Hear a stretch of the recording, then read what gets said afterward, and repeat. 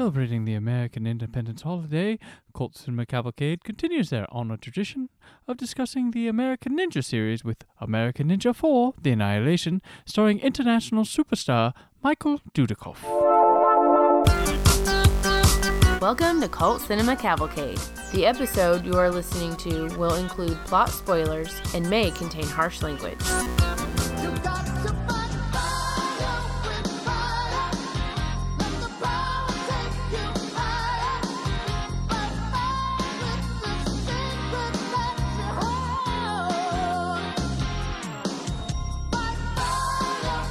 This is Cult Cinema Cavalcade. This is episode 109. This is Brandon, and as always with me is the American co-host, Cullen. Ninja. Today we are here to discuss the 1990 film American Ninja 4, The Annihilation. Cullen, tell them why this should have been called American Ninjas. The two American ninjas, Joe Armstrong and Sean Davidson, team up to do battle against a terrorist and his band of ninjas. American Ninja 4, The Annihilation is directed by Cedric Sundstrom and stars Michael Dudikoff, David Bradley, Robin Stell, and France Dabrowski.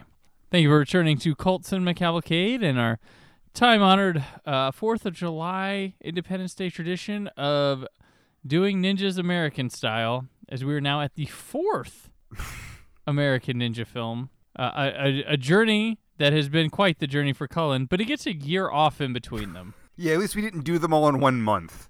I'll say that much. And one time was well, we won't spoil, but one time was a solid trip back unexpectedly for you. Yes. One wasn't a special kind of hell. Yes, that was very nice. That one time. Well, yeah, we're just coming off the blood hunt from last time and going to The Annihilation, which, as always, those are just sounds cool subtitles. They have nothing, I don't know who's getting annihilated here. Oh, there's no annihilation in this movie. Yeah, there's execution, but not really annihilation. I guess this has to do with a nuke, so maybe that, because nukes annihilate. I guess. Sure. It's like Mortal Kombat Annihilation, where it's like, all right, so why was it it just sounds cool. It sounds cool, so it's the title. Right, yeah, so we're like, every time we're like, they have a subtitle, and we're like, all right, what does this one mean? And, it's, they make no damn sense, pretty much. This is also noteworthy. This is the final American Ninja proper movie, in the series. There is an American Ninja 5. It stars David Bradley and Pat Morita. That was shot as something else and slapped last minute with the title American Ninja 5. It was not shot as American Ninja 5. David Bradley does not play the role of Sean Davidson. He is, in that film, he's Joe Castle. So while there is an American Ninja 5 called that, it really has nothing to do with the series. Characters different. So what you're saying is that movie was so bad they said, we got to get people here, we got to up the level of quality, make people believe that anyway. So they said, you know what, American Ninja, that's a stamp of quality. Yeah, Pat Morita. How bad is that movie? Pat Morita made a American Ninja movie and didn't even know it.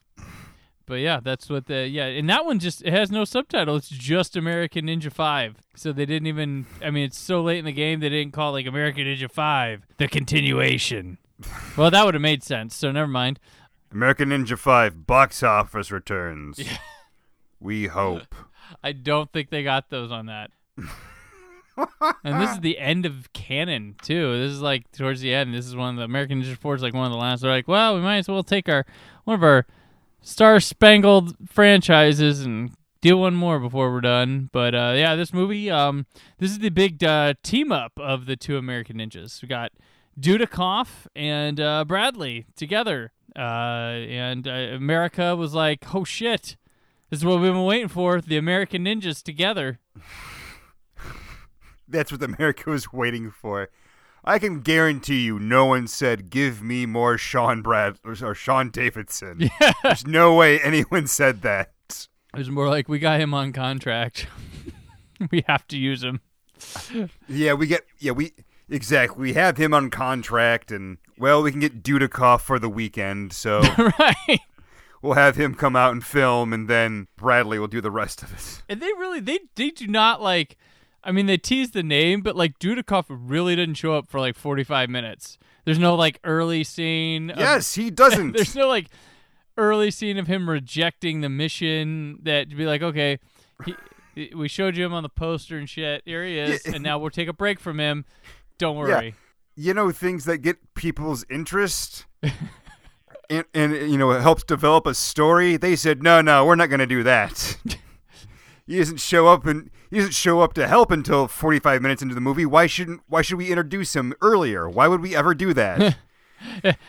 Because you don't introduce characters halfway through your movie. It's just Why not? a bad idea. You can. Lando Calrissian was introduced more than halfway through Empire Strikes Back. You can do that. It's not against any rules. They always do it all the time. Well, they didn't do it well. I don't know. I mean, we'll get to it. Characters come in at end of movies, middle of movies. It's just, I mean, they didn't. I mean, there was no like with what they're doing here. Like, and Lando also had lines and better. Well, I'm not going to say a better objective, but he had lines, and you knew who he worked for, kind of, eventually. But what they do here is, I mean, we're going to go through it, but what happens with David Bradley should have been at maximum, like the first 15 minutes of the movie. Oh, yeah. Like, they give us a double prologue here. Yeah, I'll get into it here. So we start with these mercenaries getting chased down through, we later find out they're the Delta Force, which is another canon movie. So one of those guys is Chuck Norris getting gunned down? Yes. They're going through like this valley, mountain-esque area, and they're getting chased down by ninjas. They try to fight, but they eventually, most of them get killed as the ninjas just like keep multiplying every time you kill one, it looks like.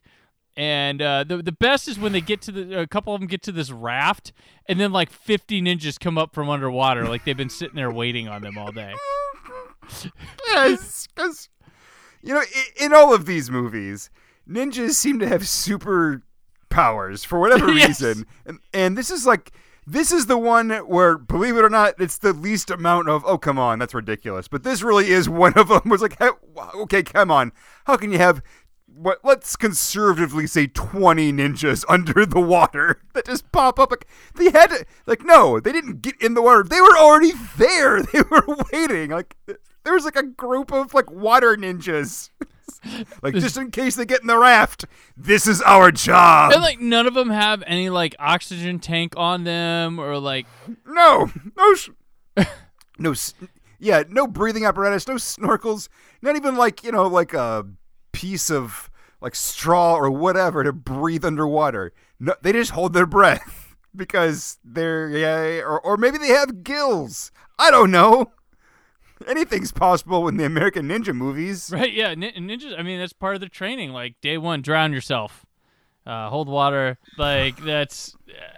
What if they're a bunch of Highlanders, and that's how they... That's it, yeah, that's true. But, yeah, I laughed when they all came up. That's just like, come on.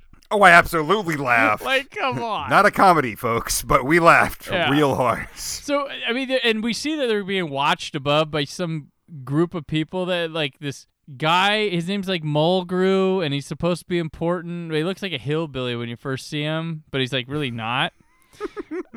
Yeah, like through most of the movie, like when you see him up close, he's like, oh, he's like someone's uncle that may or may not be a pedophile. Like, you're afraid to ask, but you're like, I'm pretty sure that there's something going on with this guy, and it's not going to end well. So that's prologue 1, right? You don't have to keep. That's prologue 1. Yes, a bunch of people we don't know are chased by a bunch of ninjas. As we begin prologue 2 with Sean Davidson, you might remember him from film like American Ninja 3 Blood Hunt. He's here. And he's the best man at his friend Carl's wedding, which Carl, did he look like? He looks like a cross between Chris Rock and then the like geek terrorist hacker guy from Die Hard. Like if exactly what I was gonna say. Yeah, yes. remember like Conan O'Brien used to have the "If They Made It." this is that. I guess Steve James was unavailable because he's not in this so movie. They had, so it's super weird. It's just like, okay, when I was watching this, I thought like, all right, is Sean Davidson been hired as security at this wedding? Like, who is this? Why are we here? Mm-hmm. Of course, that could be said through a majority of the movie. To be fair, yep. So they're at least getting it started early. There's this wedding, and I forgot that I was like, oh yeah, this is like no, wait, he's not in this because that would have made sense. And I'll tell you what, you can feel the loss of Steve James not being here. Like he was in the first 3 movies, and he's about the only thing enjoyable in that third movie. Yeah. They got this guy Carl, and during the ceremony, Sean gets a red alert and has to take Carl with him before the vows even happen. And if you're wondering if they ever pay off on this whole thing, they don't. For all we know, Carl never went back. He just doesn't get married. Yeah, he's just like, well, sorry, job. Like, what? Yeah, like, it's like, look, like, I don't care. You should say, I don't care if there's a terrorist attack. This one day, somebody else handle it. Please. Right. We work for an organization. Do you know who they work for? Because I don't. I just, ... secret government. Yeah. It's absolutely. I think they're working for the good guys. I can't confirm it. I guess, at least in Andy Sedaris films, they say that we work for the agency. Okay, great. There's no indication who they work for at all. Right? No. Even in the office where they're being like in the next scene, like where they're being like, was that the next scene where they're being prepped or no? It's we'll get to that, but there's the scene where they're being prepped about what to come up, and you can see like a picture of like George Bush on the back. Oh my God, I have mentioned about that. Yeah. Okay, we can get to that.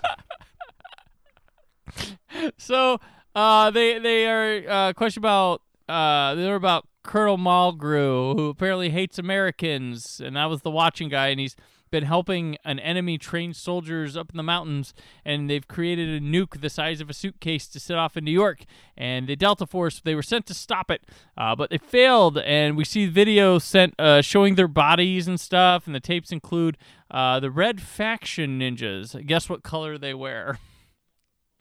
Yeah. And then the rest of the soldiers, they'll be killed unless the U.S. pays $50 million, or they have only a few days before the tape hits the media, or the president will have to either pay or bomb the place.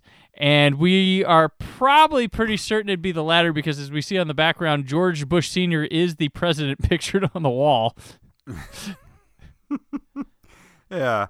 In this, we have a picture of George Bush on the wall, but there's no indication of where they are. Like, you think they'd throw up like an emblem or something like that. Like, no, they're it's a gray room, and they work for the government because George Bush is on the wall. Maybe it's just a George Bush like super fan group, and they're just doing it for him. We don't know what their affiliation is. Well, they could be some covert thing that's off the government books, but he's their boss still. That stuff does happen. Well.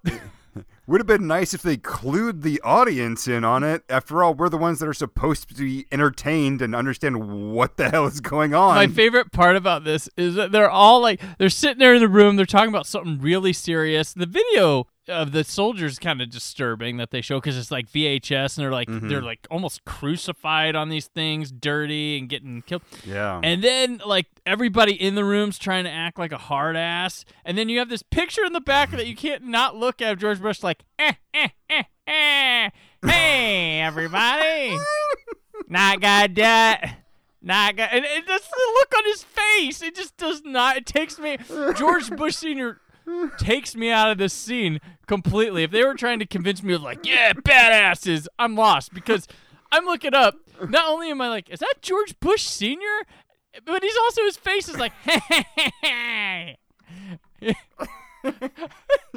Yeah, he's like, hey y'all wanna scrap? Like, that's the look on his face. Like, it's so ooh, oil from another country. Hey, but like, that's the second time I've unintentionally laughed in the movie because it was like weird and funny. It's not supposed to be funny, but just it's a white ass room and wall, and just George Bush's picture, like big picture. Like normally there'd like be a 8x10 or something. This thing's blown up, so you know it's George Bush, and it's the only thing on the wall. It's now.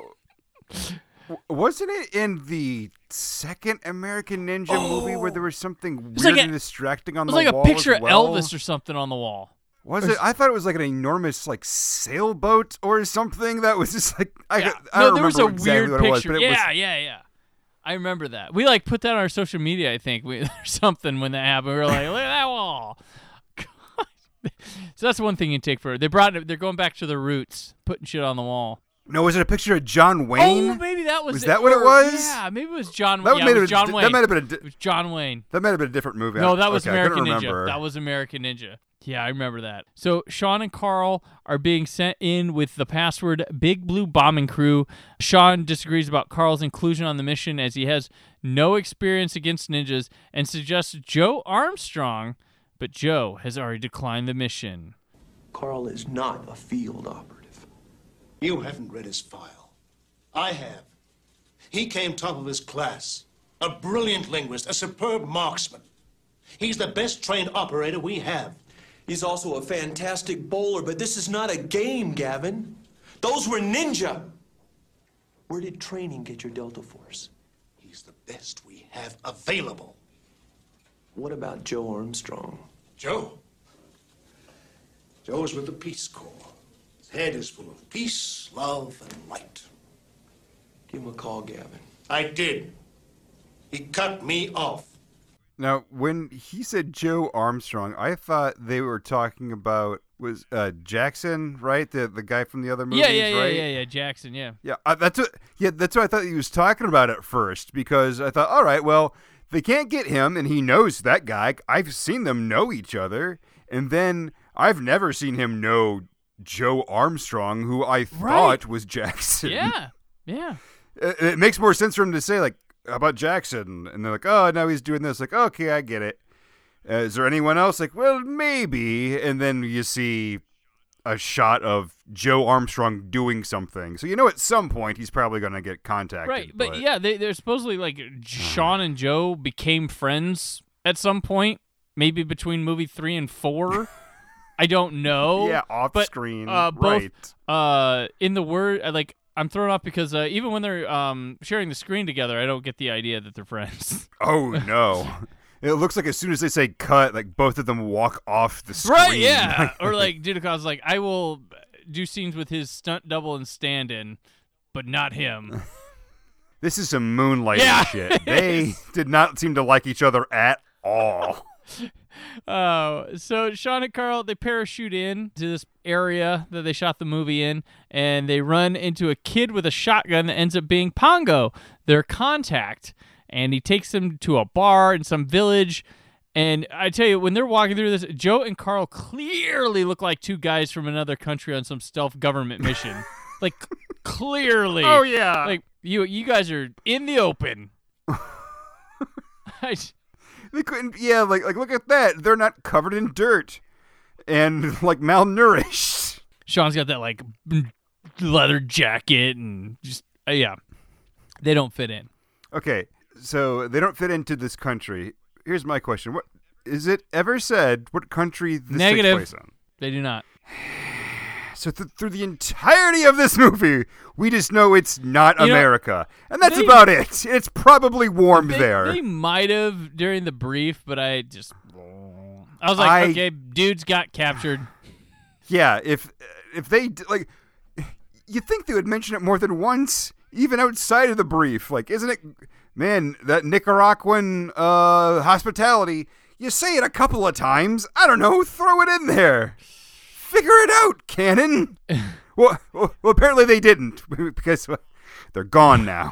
So the bartender, he talks some shit, and Sean winds up fighting a couple dudes in the bar, and then he apologizes to them. He says, "I had to make sure I had the right people," and takes Carl and Sean upstairs. He gives them a map with the layout of this ninja compound. Downstairs, some guys bust in the bar looking for them. The barkeep tells him to head for Sulphur Springs and talk to Dr. Tamba.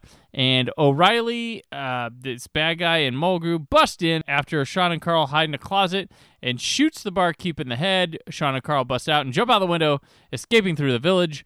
The contact catches up with them and takes them to some woman named Sarah, who lets them in a mortuary to hide on slabs, acting like dead bodies. And then it works. And then Sean says he doesn't want to endanger Sarah anymore. And they leave, but take Sarah with them.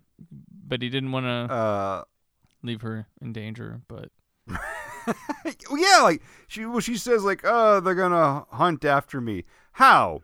They don't know. Like, you don't know that you're connected to these jokers. You're fine. They clearly don't think that. Like, all right, well, there's nobody in there. Let's get out of here. Like, you were clear. It's fine. Why do you have to go with these people? You don't contribute anything to the rest of the story at all. You barely did here. We didn't learn your name till the end of the scene. It was just Pongo going up like, oh, here's a person. What? Okay, who are you? Why are you? Who are any of you? This whole stretch of stuff that you just mentioned, I just said to myself, who are any of these people? Why are they important? Why are we looking at them? Are they presenting information that's important to me? What's happening, movie? So O'Reilly tortures some of the Delta Force guys wanting to know where Sean and Carl are, and he kills them as they have no idea who these guys are. So they get killed. And neither do we. Sean trains out in the woods for some reason, and then he gets attacked by ninjas, whom he strategically takes down with a lot of slow motion as Carl, Sarah, and Pongo watch. They get spotted and surrounded as well, with Carl's shooting proving useless at the ninjas. The ninjas net the adults as Pongo is able to make a break for it. And then we see at top of the mountain a shitload of ninjas are being trained as O'Reilly and the foreign general. I don't remember his name at all. He's in this whole thing. They discuss how they are worried about Sean and Carl being well trained, but that they should be executed. And then we see the trainer ninja guy. He's got an eye patch, so he's just different than all the others. And he does this deadly obstacle course, and other ninjas follow while the general claps whether the dudes die on it or survive. he just likes things moving. So he claps all. He's like a toddler. Golf claps, too. Sean gets brought out to the ninjas, and they take turns kicking him until he fights back. And then he does well till he gets a blow dart in the back and he passes out. Or no, just why? There's so many whys in here. Like, why are they on top of a mountain? Why the ninjas are able to dodge bullets somehow? Point blank bullets too. Yeah, like just remarkable. And like the ninjas on the top of the mountain, they're all like different colors of ninja. It's not just a standard black. It looks like the San Fernando Valley Martial Arts Exhibition. It was absolutely ridiculous. And these guys, they're training on these beams that we're talking about. There were glass on the beams. They're walking on glass. One dude, severe crotch trauma. Wow. In this one. Slides. He lands right on glass, right on his crotch. There's no getting around it. And then his boss claps at it. Get another job. I wouldn't want to work there. And also, Sean, they bring Sean up. Why is his shirt off? When did that happen? Why do they bring him up? Everyone else dressed the way they were before. We'll talk about putting them all in matching outfits to kill them later. That is good, but look at this one. Like, why? Everyone else, regular clothes is like, better pop that shirt off. Right. Get out there. God. Like, who? Like, there was never a scene where he takes it off or anything. It's just like, what? Why is this? Like, everyone else is wearing a shirt. You're not. Like not just who you're with. Everyone on the mountaintop is wearing a shirt. And he's just rolling up, like, showing off his guns. What? Who is this guy? I love. Oh my gosh. In this movie also, did you know, like, so you had your qualms is lightly speaking, with the first movie. But the first and second movie, like, you can at least give the first movie that it had stunts. It shot some action. Yes. This movie doesn't know how to do that, and they're just like, we'll just do it in slow-mo. Yeah, like it is. Like I don't even want to say quality or a quantity over quality. It's not even that. It's just spreading it as thin. It's getting the most out of what you have. Or believing you are. It's like making a peanut butter and jelly sandwich with the thinnest layer of peanut butter, so it barely qualifies. Like it just. Yeah, it's the people that actually took the calorie count of the peanut butter. Like, oh, I guess one tablespoon. That's it. That's my peanut butter sandwich. It's there. Yeah. This is the minimum amount of action to be considered an action movie. Like, it's got what they'd probably tell you is action, but just not interesting to look at. I mean, there's scenes with you shooting bows and arrows. They're doing stuff, but then they're like, well, if we do it in slow motion, it looks cooler, right? And that's what we bring to the table, slow motion. And none of the slow motion's interesting either.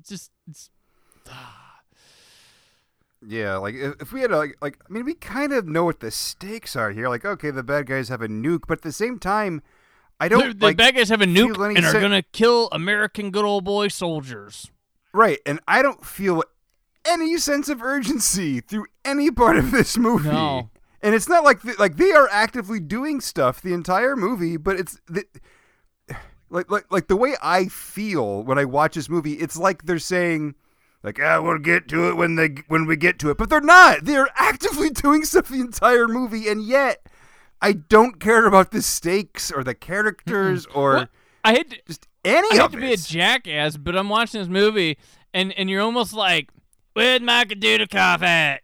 Said Michael Dudikoff's in this movie. Where's he at? I was 100% thinking that. I want Michael Dudikoff. I didn't like 3 that much. That's why he brought him back, right?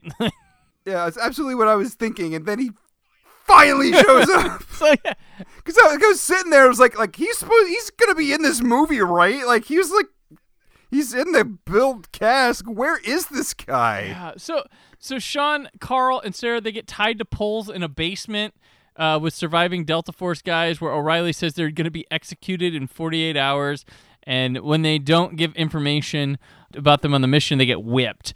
And so my thing is, like, what's with, like, do they have to, like, file paperwork and stuff for executions? Do they have to, like, make sure they have the right staff? Like, why don't they just fucking kill people? They're like, well, we're scheduled for the execution. Well, I'm free at 4 tomorrow, but I won't have a full staff. We've got some vacations. But if you did 48 hours, I could probably get some temps. We could get this lined up. Like, what? Why, 48 hours to be excellent? Why does it have to be a ceremonious thing? You're in a murder basement. Murder. That's right. There's probably a drain. Also, you're on a mountaintop. Throw him off the mountaintop. How easy is that? Wait, I don't understand the patience with this. Like, you have so many ninjas. Just slice the hell out of them. We got these extra people. We might be able to finagle an extra 10 mil out of George W. Bush. Yeah. Yeah, like the other hostages I get, but like the people that are rescuing them, I mean, whatever, I guess, like, I don't know. This Sean guy, he could probably take out most of our ninjas by himself. Why don't we just fucking slit his throat now? Not to be a fucking morbid asshole, but like, these bad guys aren't good at their job at all. They like just all they do is hang really out. Are not. They hang out on a fucking mountaintop. They say they got the suitcase nuke. We don't know if it works. And the only thing we've seen is they hang out at this base, and they only do shit if people like the Delta Force come in and try to fuck stuff up.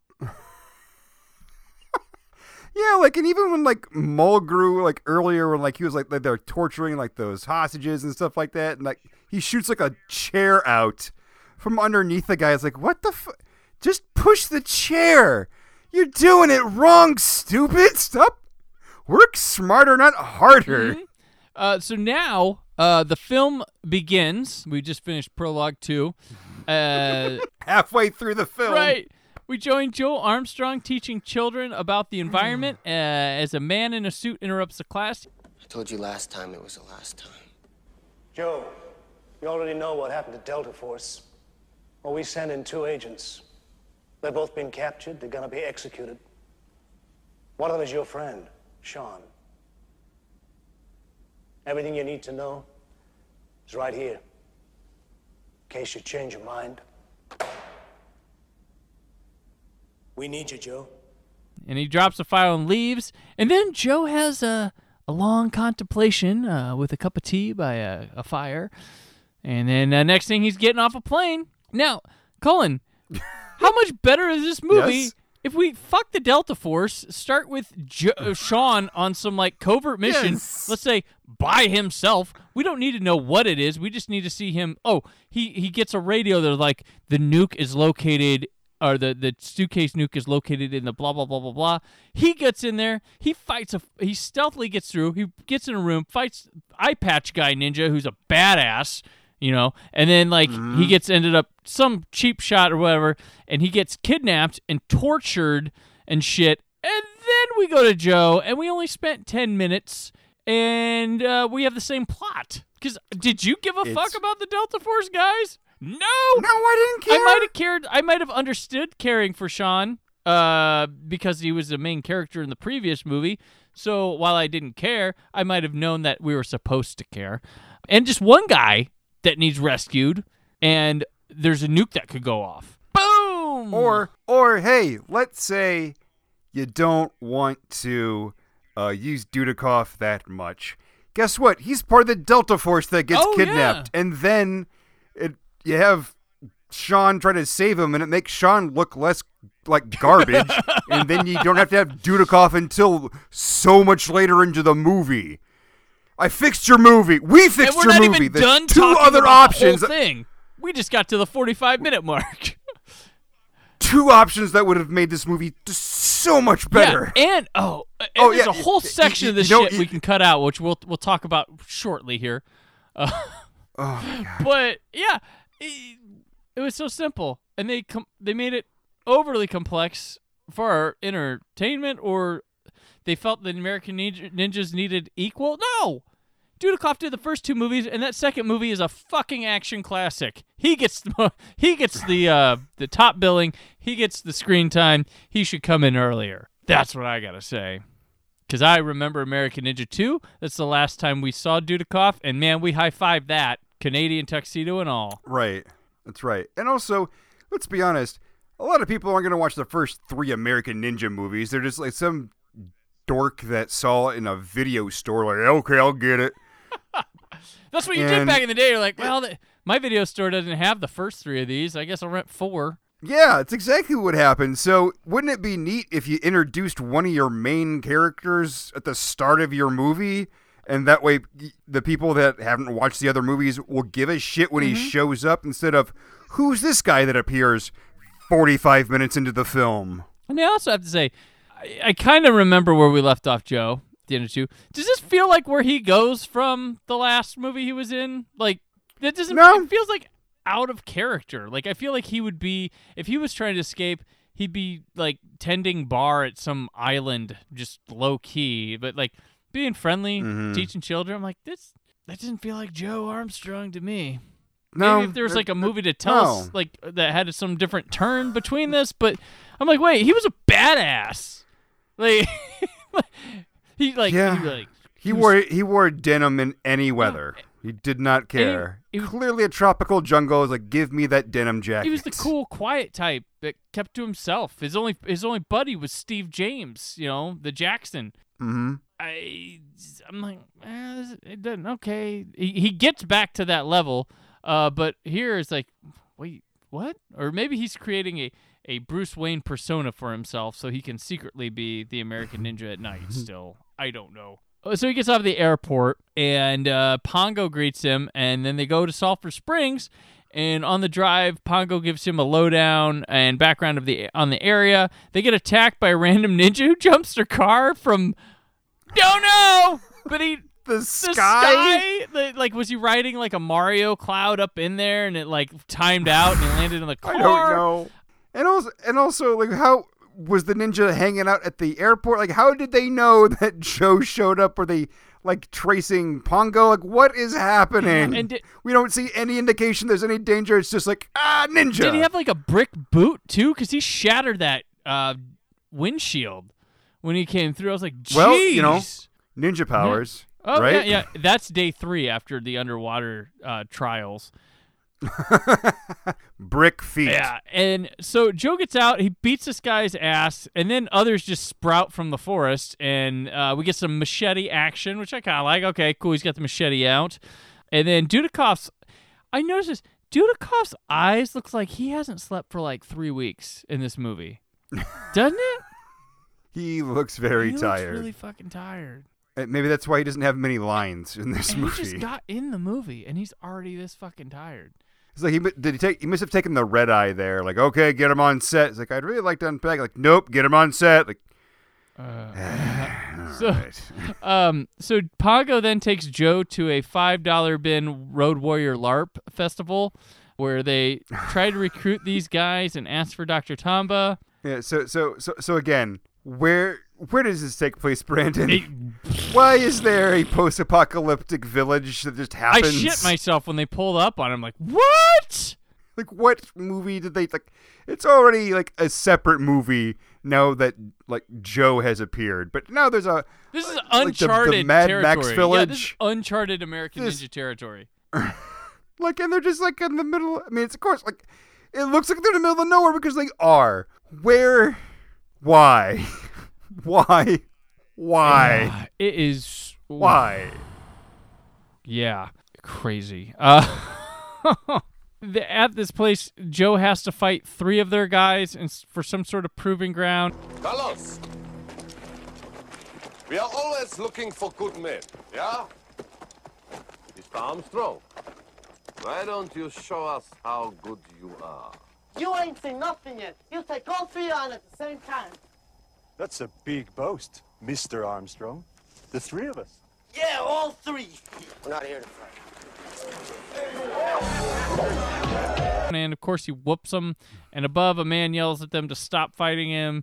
He's welcomed to Sulphur Springs by one of the dudes he just fought. And then they go up to the shouting guy, it's Dr. Tamba. And then they devise some plan to storm the fort for a rescue. What is it with this movie and like guys like having to prove themselves fighting? It's happened twice. And sitting by a map planning things. God. Well, it worked in the first 20 minutes. Let's do it again. So we go to some fancy bigwig event, and some shit goes down between a U.S. official and the O'Reilly guy. They go to a separate area and inform the official about how they're going to execute all the prisoners tomorrow morning. Joe shows up at the event dressed like a priest. He sneaks into the basement of the building where this is taking place, and he knocks out Mulgrew in the process. And then Joe manages to steal info and kick his way out before the bad guys get to him. Yeah, this is just a thing that happened in the movie to add to the runtime. I love how he leaves because at that point he's been found out. He's running. He's knocking people over. And I don't mean like he's like knocking people over like through a party. I mean he's outside pushing people down and kicking them. Right. And then just hauls ass. Like, well, all right. Like, and I don't believe we learn what information he took. I don't recall that happening. Do you recall that happening, Brandon? No. Well, it's probably another map because the next scene has him and the guys in the wasteland going over a strategy and they're sharpening katanas. That's the next scene. More planning. And then we see Carl and Sean and Sarah and the Delta Force brace for their potential end the next day. Which that next day comes, and Joe and the Fury Road Community Theater day players make their way. Joe takes a speedboat on his own, and at the bad guy compound, they prepare an execution, and O'Reilly gets handsy with Sarah, like groping and slapping her. No, he assaults her. He assaults her, like, absolutely. I'm a bad guy, and I'm going to prove it. Yeah, like we get it. Like, you didn't have to prove it at this point. Like, you're just a bad person. Like, I don't think like anyone there was like, I think that, you know what? I think this Mulgrew guy, straight shooter, honest cat, nice person. And then like they saw him do that, and he's like, oh well, now I don't know what to think of him. Yeah, like, oh man, I thought, I get it. Showing sign of power. You have a nuke bomb, okay, but this is, ooh. Again. Work somewhere else. Get a different job. So in like 2 seconds, Joe jumps into this hole and jumps right back out in a ninja outfit. I had to rewind this one a couple times. Yeah. Like hang on. Yeah, like, it's like, did I blink? What the hell happened? Like, the camera, you can tell it the shot changed, so I don't know if that's trying to tell us it took a little longer, but it looks like he seriously jumped down and jumped back out with it, like, fully changed. And he does jump. He jumps. It is hilarious. That is some no holds barred jumping that he does out of that hole. The bad guys like orgasm over the suitcase nuke for a while, and then Joe scales the wall, and the Mad Maxettes begin firing grenades and rockets on all sorts of shit at the lair, killing Mulgrew in an explosion in the process, which you could have missed it. But he's in like a tower, it explodes, he jumps out into a car, and that explodes, and it kills him. The two head bad guys catch wind of this and decide to expedite the executions. Joe continues through tunnels fighting ninjas during this. And then Sean and company, as I mentioned, they're dressed in matching outfits and sent to an execution staging area. I don't know why they had to match. Yeah, like are those prisoner outfits or something? Because we have not seen them in these outfits at all. Like we haven't seen Sean in how long do you think we've seen him? Like as soon as Joe shows up, we don't see him. Like right? Like this is the last that we've seen him since Joe's shown up. Period. I think. No. Yes? Yes. I'll take your word for it. I don't think, like, it was getting to the point where I felt like, all right, like, there was another ninja in this movie, right? And then he showed up and they're matching, like, band major outfits. Right. As they walk out to be executed. Joe, he gets to the basement where he finds Sean tied up. And Sean has an evil look on his face, and he fights Joe, which is this obviously some sort of doppelganger. They make no attempt at like trying to make us think something happened to Sean.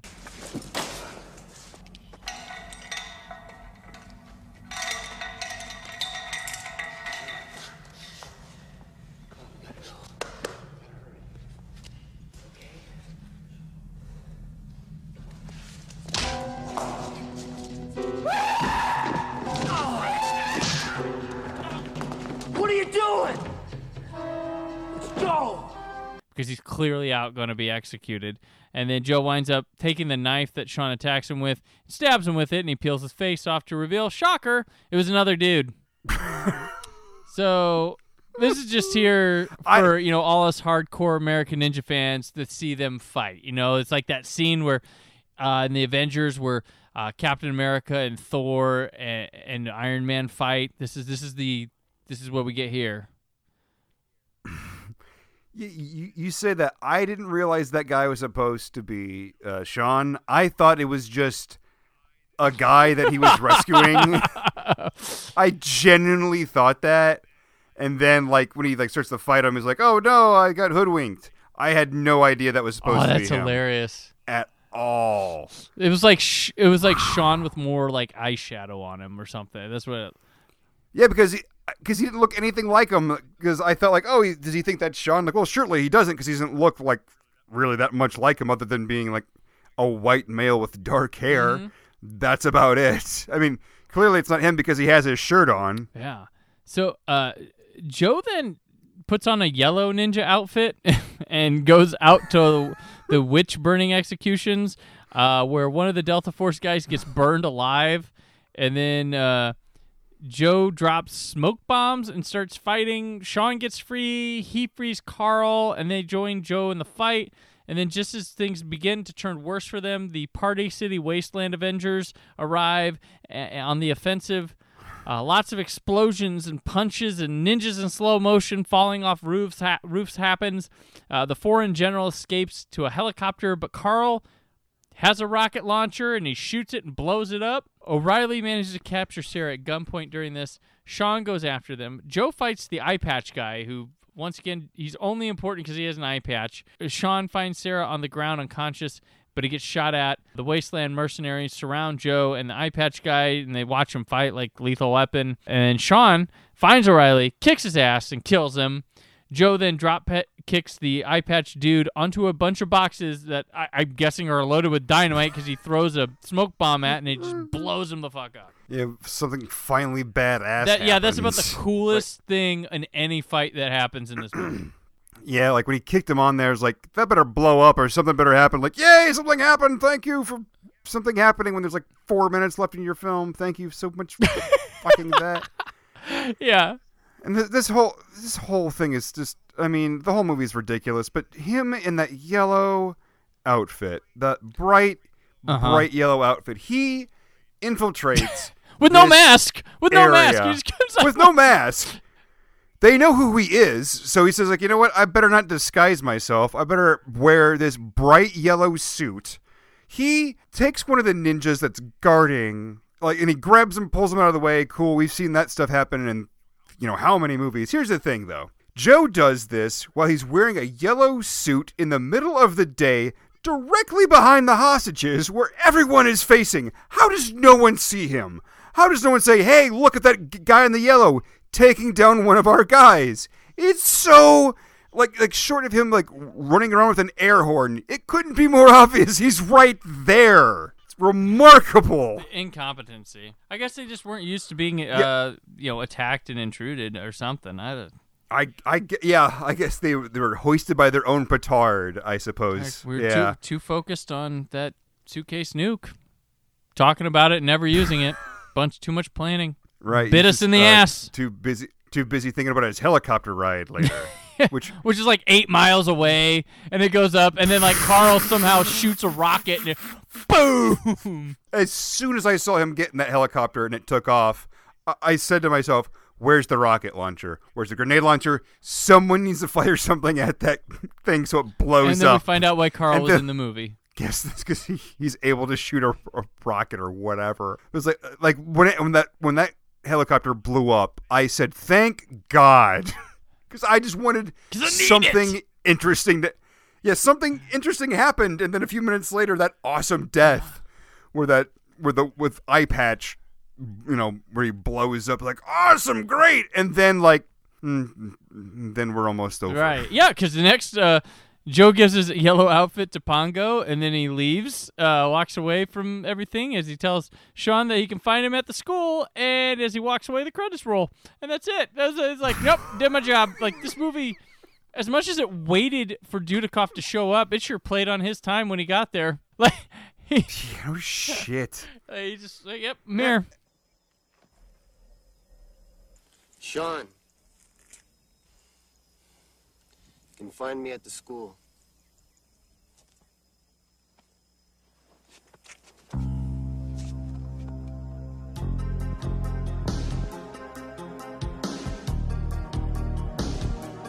All right, I'm out. Movie's over. That's exactly how it was. Like, the movie ends when I'm done. Yeah, like, all right, saved your movie. I'm gonna go home now. Bye.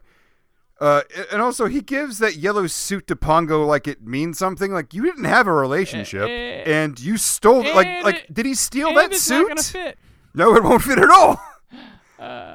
Did he autograph it? Is that worth something? Difference. Like It's like, well, you got the American Ninja autograph? Oh my God! You got him in the yellow outfit? Fuck, dude. That's rare. That's normal. real rare. I mean, that's like I a have shiny. the denim jacket, but man, I would kill for the yellow outfit from American Ninja 4. Damn. That was back in the denim days. And this, I mean, the whole thing, like, Dudikoff just does not, like, he is going through motions. Like, they're not asking much of him in his fight. Like, I'm sure he like, I feel like with the first two he was in, like, you could tell, you know, he's not like a super martial artist, but he did some training, he learned some moves, and he was good, you know, he was good enough and made it work. And this one, he's just like, give me a sword. I'm just, you know, like, there's not a lot of kicks and punches from him here. Like, they went straight to the katana because he's like, I ain't trained for this shit. I'm here for 3 days. I'm going back to the hotel room. Bye. Yeah. In Colombia or Madagascar, I don't know. I have no idea. Not where the hell they America. are. Tibet. I don't know. Yeah, not America. I have zero idea where this takes place. Like, I mean, George W. Bush almost looks happier to be in this movie than Dudikoff. But yeah, so that's American Ninja 4. There was no more. Dudikoff would go on, you know, he's a solid string of action movies. His movies would stop going to theaters, but in the 90s, man, you could find any, like, at least, you know, a couple times a year be a new Michael Dudikoff straight-to-video movie on the shelf. because I mean he was a Canon guy, like that was where his bread and butter. Where he didn't really. I mean, he went to other studios after that, but they were the ones who put his he was marquee name there. And David Bradley, not so much. And apparently the girl who played Sarah in this movie, this is her last movie. And then she went on to commit suicide in like 1996. But she was in her name, she's notable. I mean, in this movie, I didn't talk about her much because they don't give her anything to do. Yeah, like it was just that scene in the morgue, and then it was, well, she's a hostage now. Yeah, but she was in Slumber Party Massacre, the original. So that was something she was notable for, and she was also in Sorority Babes and the Slime Ball Bolorama. So she. I mean, granted, we look at them a little bit better now, I guess, than back then. But she was in some. She's in some notable stuff looking back. She was on. Remember Jake and the Fat Man? She did an episode. An episode of that this same year. She had some things, but this was her last movie, and fortunately, she took her own life years later. But yeah, so she was kind of a notable person if you're looking back on this. Everybody else. Not so much. I would say this, like, I think, isn't this the first American Ninja movie where the bad guys didn't try to use genetics to somehow ninjas? breed? Yeah, that seemed to be the plot of every other one. This is the first one where, like, okay, no, it's just, we're going to blow shit up. And it was, I'll say that. That's one of the nice things about this film, but it's not the same thing again. Trained ninjas. That's what they did. But at the same time, maybe it needed that preposterous idea to keep us engaged. Yeah, it said that they went with the wacky Mad Max shit that I was like, what? What? Where are we? Sulphur Springs.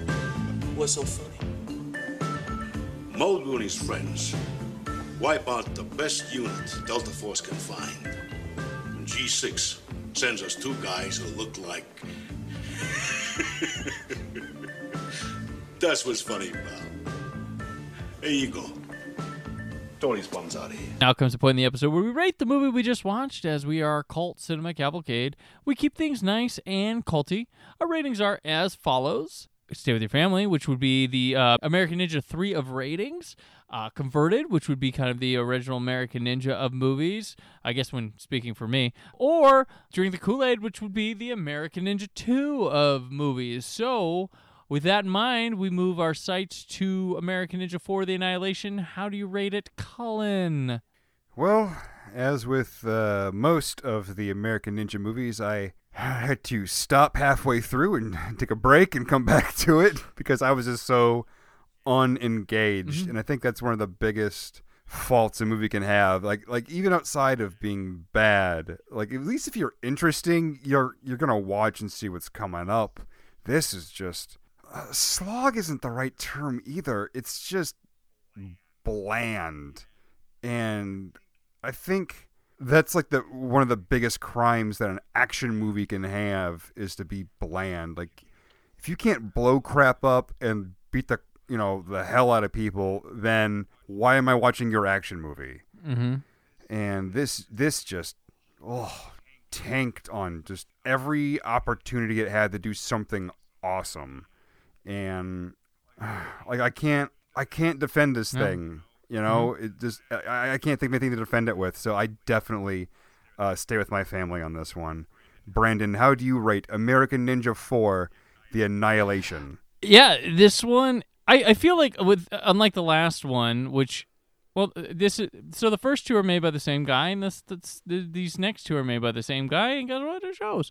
The last one had some stupid-ass premise and stuff. It just didn't fucking... talking about it, like, you would think, oh my god, that sounds like a silly-ass movie. It's not.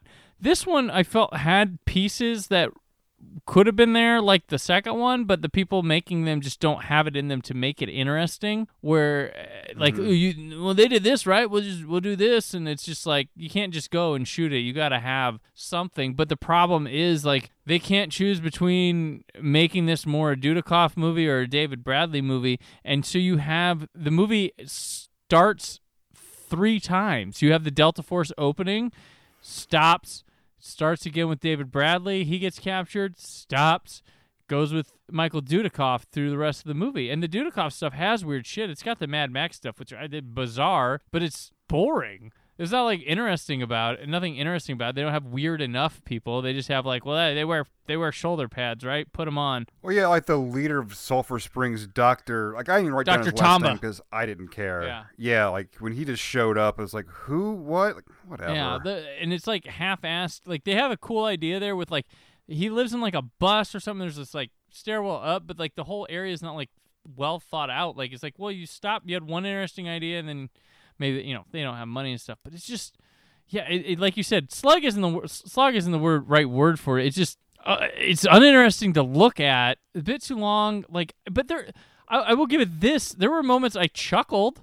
But it's not worth watching the movie to see those chuckling moments. It's like if you're fucking trapped with this, there's a couple times you're going to get a good snicker out of it. You're not going to come away liking it, but there were some unintentional snickers that happened, which we pointed out here. But yeah, I would stay with my family. These last two American Ninjas just... I want to point it... last one, you had an charismatic star. I think he's maybe a little better in this one, but I'm thinking it's the director's problem more so than it is any of the stars, because you could take these stupid concepts and make them fun or gonzo or something. Like, we don't have much here, so let's just go ape shit, not take it seriously or just try to go big with it. And they don't. They go just to get it done, Maybe the director was hoping to get other things aside from these, but yeah, like 2 was so damn good. That's what they should have called this movie is, American Ninja 4, Get It Done. Yep. 'Cause that's how it felt the whole duration. In the can. Like, obviously 2's the best. I would put, for me, 1, because I think 1 is just stunningly average, which when it comes to it is better than these last 2. And then, I don't know, like, what would you say, 3 or 4? Which hell do you prefer? Between 3 and 4, which I think I might have chuckled more or enjoyed more of this one than I remember last, because I remember the last one was just like, wah. But the last one has Steve James, and I think he makes a big difference in his presence, because he does. Even if the movie's shit, he knows the right way to play everything. Well, it wasn't in the third one where he beats the crap out of a bunch of ninjas and just yells, "Yep, stay down!" Yep. Yeah, that scene is more entertaining than anything in this film. Right on, yeah. Okay. Yeah, because I don't know where I'd go. I don't want to watch either of them. Like, I'll watch American Ninja 2 after this. Like, that's how fun that movie is. That's like the exception to this rule is just where everything came together. If they would have got that group back for a third one, I imagine we would have got more of that. But unfortunately, the director didn't come back, and Dudikoff didn't come back, and we got a try. But yeah, it's disappointing. Yeah, for me, after the first 2, just stop. I think you could just pick up the second one and have a good time. You don't need to know what happened in the first one. You got 2 dudes who are heroes. Ninjas attack them. Shit's going on an island. There you go. Basics. Movie's Basics. Over. Yeah. And I'm curious as to see what. Maybe because 5 has nothing to do with it, maybe it'll turn out better. But we do have to sit with David Bradley for another movie. Ugh, black hole of charisma.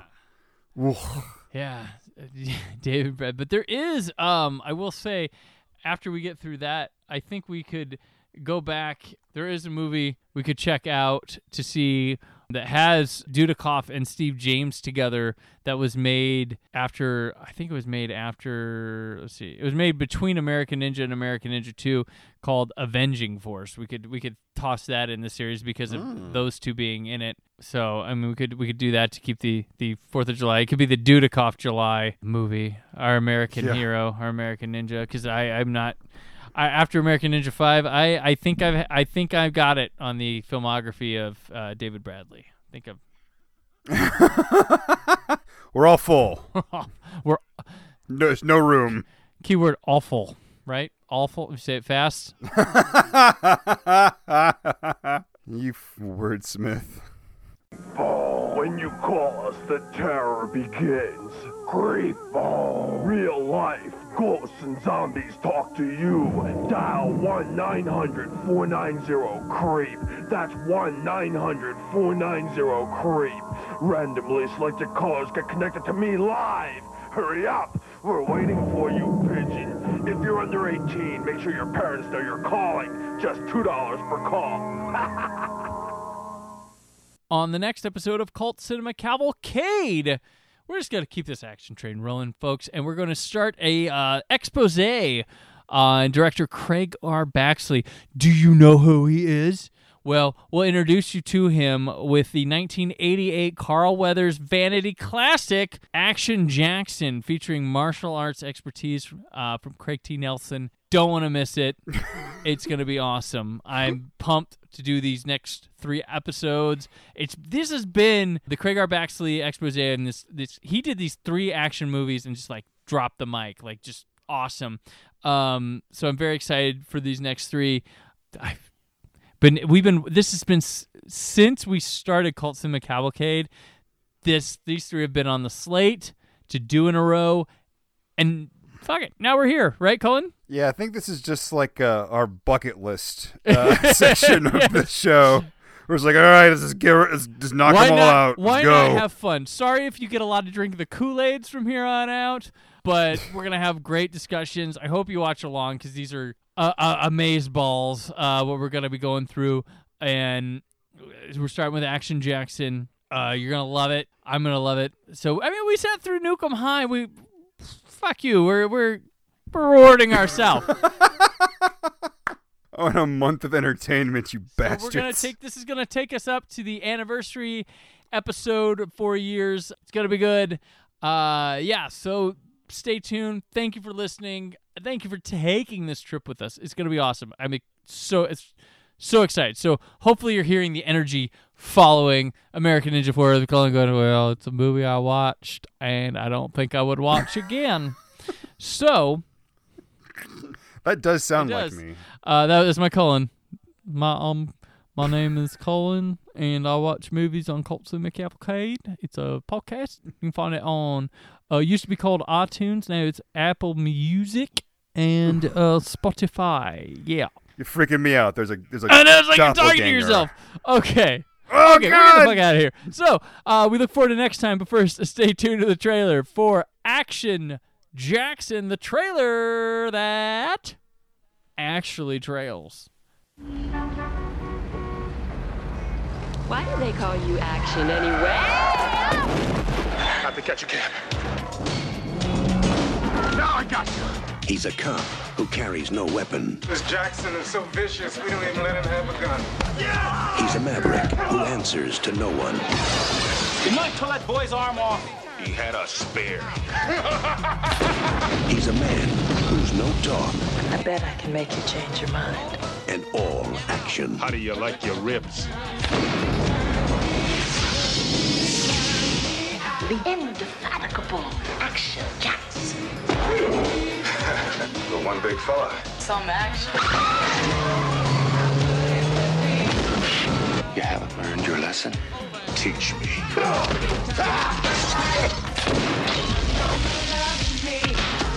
You sure could teach Mr. T a thing or two. So allow me to lay my healing hands upon you. What do you want from me? I want you to die. 1, 2, 3. Yubby-dubby-doo. When it calls for action, he's the one to call.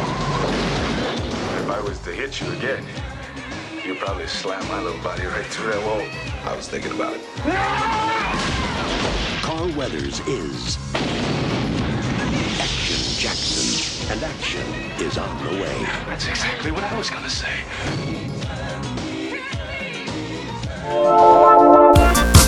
Thank you for listening to Cult Cinema Cavalcade, part of the Creative Zombie Studios Network. Follow CC Cavalcade on Facebook, Twitter, and Instagram. Listen to the show on CultCinemaCavalcade.com, iTunes, and anywhere podcasts are found. For press opportunities, advertising opportunities, and more information on Cult Cinema Cavalcade, contact mail@CultCinemaCavalcade.com. Produced by Brad Shoemaker, edited by Brandon Peters. Narration by Rebecca Peters. Theme song Pink Baby by Happy Elf appears courtesy of the freemusicarchive.org network. The film and music featured in this episode are part of their respective studios and no infringement is intended. Join us again in 2 weeks for a new episode of Cult Cinema Cavalcade.